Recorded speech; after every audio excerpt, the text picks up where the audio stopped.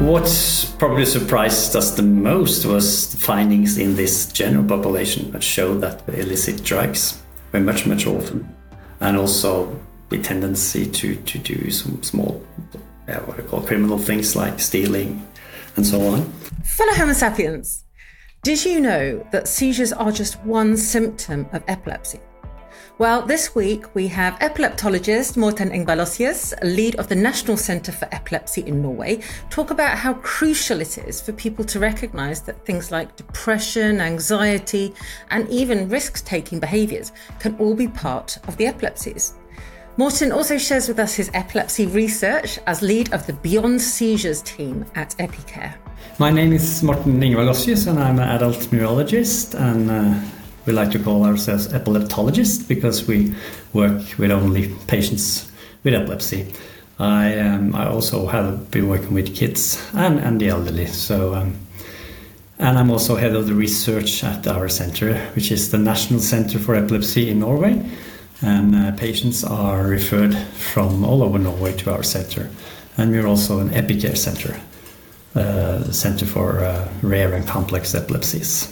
And that's how we met, actually, wasn't it? Tell us about the new team that you're involved with at EpiCare. I started a team called Beyond Seizures, and it's primarily meant for patients with difficult-to-treat epilepsies. We start with adolescents and adults, and those with normal intellectual function, and not those with deficits or those with very severe monogenic epilepsy. We'll come to them as well, but we like to start with all these different issues that an ordinary epilepsy patients with a difficult-to-treat epilepsy are struggling with every day.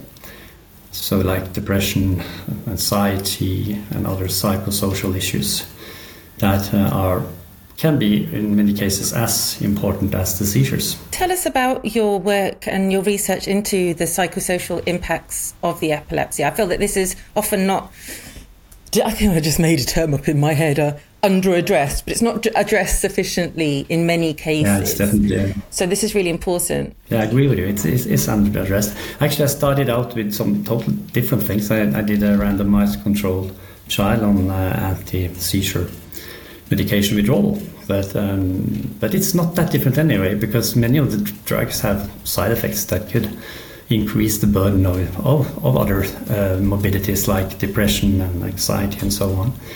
So when I came to this center, I started this research group, and one of my first PhD students did a study on children and adolescents, both at our center and also in a general population. And what we found was that the frequency of depression and anxiety, and also risk-taking behavior, the use of drugs, narcotics, and alcohol were much higher among adolescents with epilepsy compared to those without. So it's not just a problem for those with difficult-to-treat epilepsies, but in general, it's a problem probably for all patients with epilepsy. Findings are always at the group level, so of course there are many that don't have these problems, but I think you could say that around 50% of adolescents with epilepsy have other, we used to call it comorbidities, but I think we should rather call it morbidities, because it's a brain disease, and it's probably the brain. If you have a disease in the brain, you might have epilepsy, but you are also likely to have other diseases like emotional problems and other things. I guess key point being that epilepsy is not just seizures, right? It's like so many other things, because it's all of the same organ, and they often come together, these different symptoms, right? And the seizures are a symptom of the epilepsy, correct? Yeah, and you even have syndromes like the juvenile myoclonic epilepsy, which is not rare, and it's probably not that complex, and it's easy to treat, and the patients get seizure-free, but very many of them have cognitive problems, challenges, especially the cognitive function that are linked to the frontal lobe. You were talking about children with juvenile myoclonic epilepsy and how their seizures are just one aspect of the epilepsy. Exactly. And we saw that, and others, of course, have shown that these patients might have dysfunction in their frontal lobe, which can be quite a challenge for, especially for a young person during education and work. And as I said, many of these patients have quite good seizure control. Many of them are seizure-free, but they still have a lot of changes during their lifetime. And I guess, correct me if I'm wrong, but often in both children and adults, these illnesses and accompanying the seizures can impact families as well as the individual. And yeah, of course they can. And if you go to the psychosocial issues, there is a couple from Nova Scotia in Canada who have followed the cohort for 30-40 years, and that was for patients with IGEs, or mostly juvenile myoclonic epilepsy, and they show that they are more often alone, they have less often family, they are out of work in a much higher degree than the controls. So, and of course, having a husband or a wife with epilepsy, also having a depression and anxiety is of course a challenge that adds to the epilepsy, so to say. So it's very important to have focus on this and to do screening. So we actually did a survey in the Epicare, among the Epicare centers, to find out what kind of questionnaires the different centers were using, and we found out that the difference was quite high, and some centers did not use them on a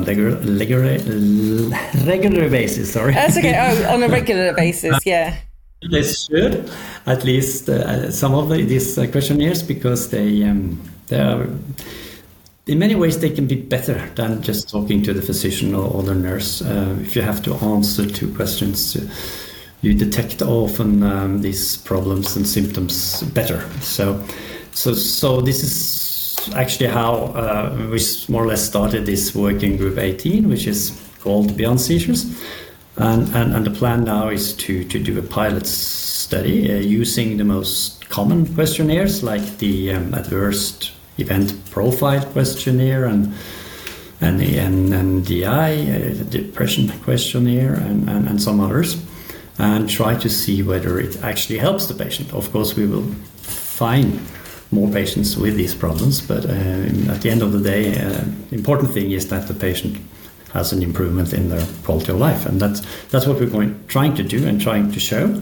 And if we manage, we will try to implement a set of questionnaires in all the different Epicare centers. That's our ambition, at least. Because it's important to identify needs and illnesses, but also you have to be able to help the individual that you identify as having these challenges, right? Yeah, we'll have to have some consequences, not just finding out, but also, and that might be someone else, that sort of like the psychiatrist or the psychologist, that might help us or help them with these issues. What are some of the key discoveries that you've made when it comes to researching the psychosocial issues of young people and adults with an epilepsy? Because these are often overlooked, I believe, and which is crazy when you think that sometimes these psychosocial issues can make a person more likely to have seizures. Vicious circle, of course. It goes both ways. It's a bidirectional function there. So yeah, that's quite correct. If you are depressed, you're more likely to have seizures, and if you have seizures, you're more likely to have depression. So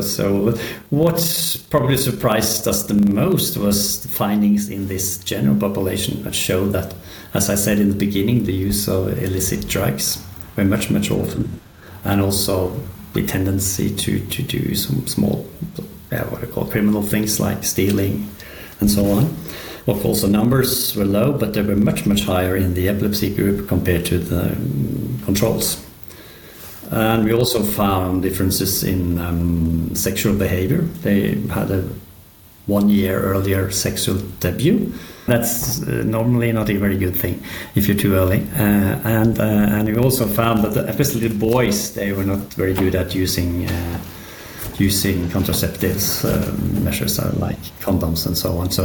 So it's all over. I mean, it's all kinds of sort of psychosocial challenges or findings. So that surprised us a lot.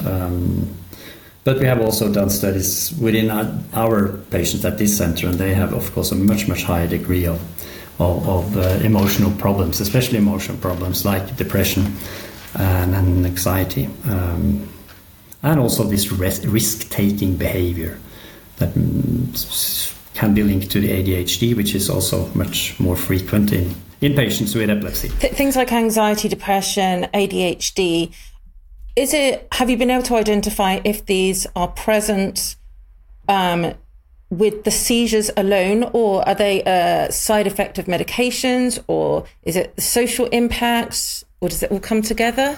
It's an excellent question.